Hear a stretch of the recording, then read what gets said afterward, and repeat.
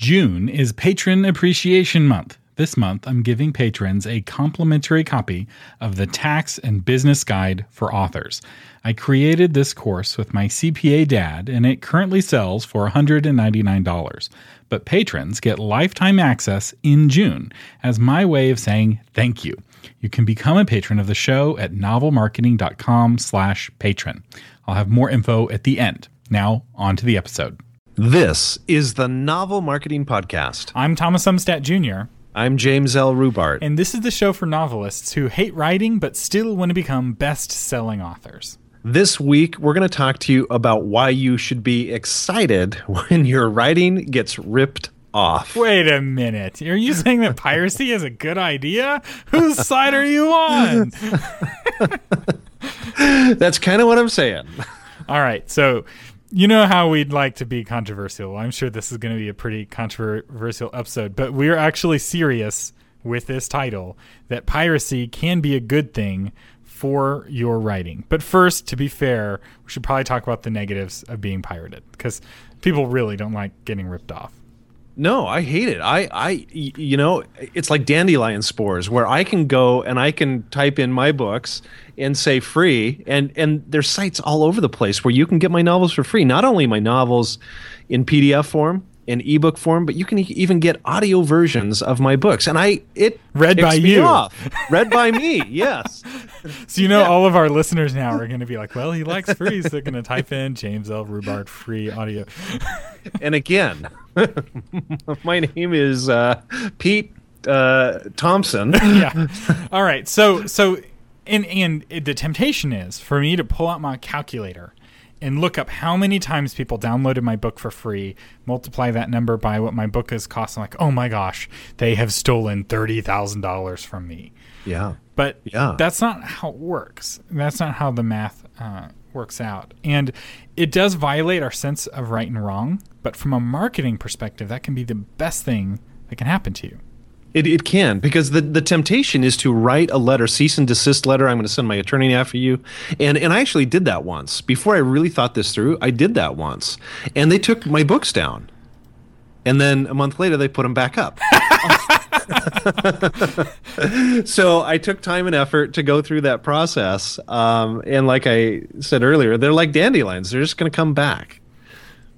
So here are the positives of getting pirated. Now, and when we're saying pirated, what we mean is when someone takes your writing and gives it away for free, but you're still getting credit for it. So what we're going to talk about does not apply to plagiarism. Someone is taking your writing and putting their name under it. That is totally different. There's really no benefits to plagiarism unless you just don't care as long as the ideas get out. And so as long as the ideas get out, it's fine. But most of you aren't like that. You're actually wanting to make money, and piracy can actually increase the amount of money that you make. Totally serious. It can happen. So they did a study actually in Europe, and they found Columbia University did a study, and they found that music pirates buy 30% more music than non-pirates. You heard that right. Music pirates buy more music than non-pirates. Why? Because the piracy is a form of discovery, and it's a form of enthusiasm, and it's a way for the music to spread from person to person, which ultimately leads to more sales. But even the pirates themselves are more likely to buy. Which is a huge statistic to think about. We tend to think about, when you think about your book being pirated, you think about one person going to that site and illegally downloading your book. But to Thomas's point, no one lives in a vacuum. We all have a circle of influence, and it's around 250 to 300 people. That is our direct circle of influence, the average person. And they get that from, that's the average number of people that attend a wedding or a funeral. And if you look at Facebook and you go, what's the average number of Facebook friends you have? It's still right around that same number. So that person who pirates your book, if they love your book, what happens? They're going to potentially influence 250 people because we don't live in a vacuum. So let's fast forward a little bit. Now you've got book number 2 coming out. And let's just imagine that 1 million people pirated your first book and downloaded it for free. You didn't make any money off of them, but they all chit-chatted about your book to each other and to others. Is that going to help or hurt sales for book number 2? I would submit that it's going to cause book number 2 to sell like crazy. In fact, I have examples of this happening. I was talking with an editor that I won't name, who worked for a very legitimate publishing house that I will also not name. And she was talking about one of her authors who took his book and uploaded it to Pirate Bay himself. He pirated his own book. And in the next few months, his sales went up. In fact, they went up by a lot. I'm talking tens of thousands of additional sales of paid sales of his book because of the hundreds of thousands of pirated sales. Because here's the deal. Piracy is a hassle. It's often a lot easier to just click that one click on your Kindle and get the book than it is to try to convert the PDF and email it, blah, blah, blah. And so for every one person who's going to pirate your book, there are other people who will be like, that's too much effort, and they'll buy it legitly. And it actually drove additional legitimate sales. So he was better off, so much better off that he pirated his own books. Think about it this way. Your book is a really, really, really long brochure for your next book. That's what it is. Donald Moss is the first one that publicized the fact that, in my mind, maybe it was out before, but I learned it from him, that 80% of a novel sales come from word of mouth. 80%. So if you can get that brochure out in a lot of people's hands, they're going to be talking about that book to other people, but they've read the brochure for your next book. So Tim O'Reilly, who's one of the biggest names in publishing, he runs O'Reilly Publishing Group. He has a saying, and he says, your enemy is not piracy, but obscurity. And so for most of you listening, you may have 1 or 2 books out. Most authors only have a handful of books out, or maybe you're still unpublished. You're working on your first book. Your enemy is not the fact that people are stealing your book. Your enemy is that people have no idea who you are and don't care. And often they don't read your book even when you give it to them for free. And so the best thing that can happen to you is for pirates to become evangelists for you, and suddenly people are reading your book. Because if people read your book, that leads to sales. And the other thing is that people, and we've seen this with ebooks and with audiobooks, ebook sales and audiobook sales drive physical book sales because some people prefer to own a artifact of the experience that they had in your world. The more they enjoyed your world, the more they want to own that artifact. So here's another. I know some of you are still suspicious. Some of you are shaking your fist at your iPhone or your Android, however you're listening to this episode. What is the most pirated book in all of history? What's the book that's the easiest to get for free? The Bible? The Bible. People hand it out on the street. What is the best-selling book every single year? The Bible. The Bible. The charts don't even work when you include the Bible on book sales, because the Bible will sell as much as the next 20 books combined in some years.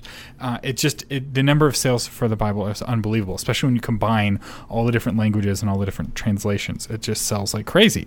Well, that's a book that is completely available for free. There are apps you can get that in many ways are a better experience. You can do a search for a specific verse or passage, and yet still people buy Bibles. And I imagine many of you listening, own more than one copy, more than one paper copy of the Bible. Even if you're not a Christian, you probably own a copy of the Bible. It's just the nature of the book that people are quoting it. Rappers quote it, movies quote it.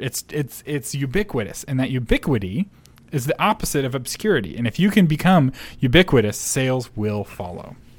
One of the take this attitude. Hey, I finally made it to a pirate site.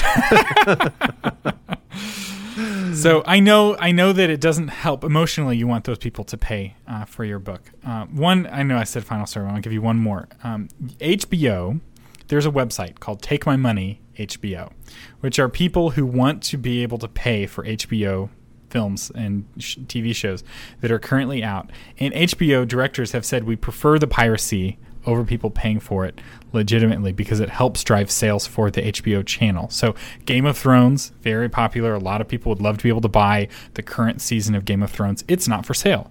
You can't buy it until a certain amount of time after it's out, but you can pirate it the night it comes out. And they're fine with that because it creates a cultural phenomenon. Have you noticed how everyone's talking about Game of Thrones? Depending on when you listen to this. Right now, a lot of people are talking about Game of Thrones, and what you don't realize is that half the people talking about Game of Thrones pirated it to watch it. And yet the talk and that buzz drives people to HBO, which makes them ultimately money. So in closing, pirates are the ultimate mavens. They are curating information. They're sharing it with other folks. So Jim, do you think it would be safe to say how to encourage piracy?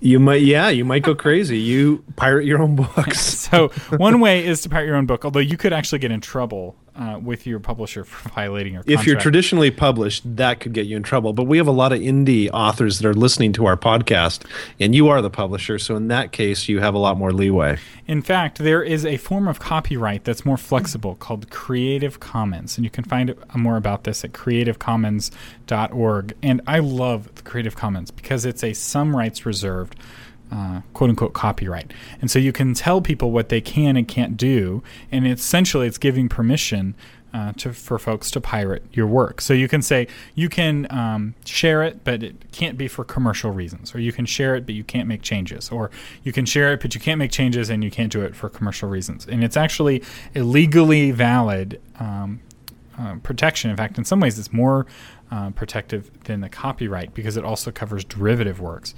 And I encourage you to consider putting a Creative Commons license on your book instead of a true copyright.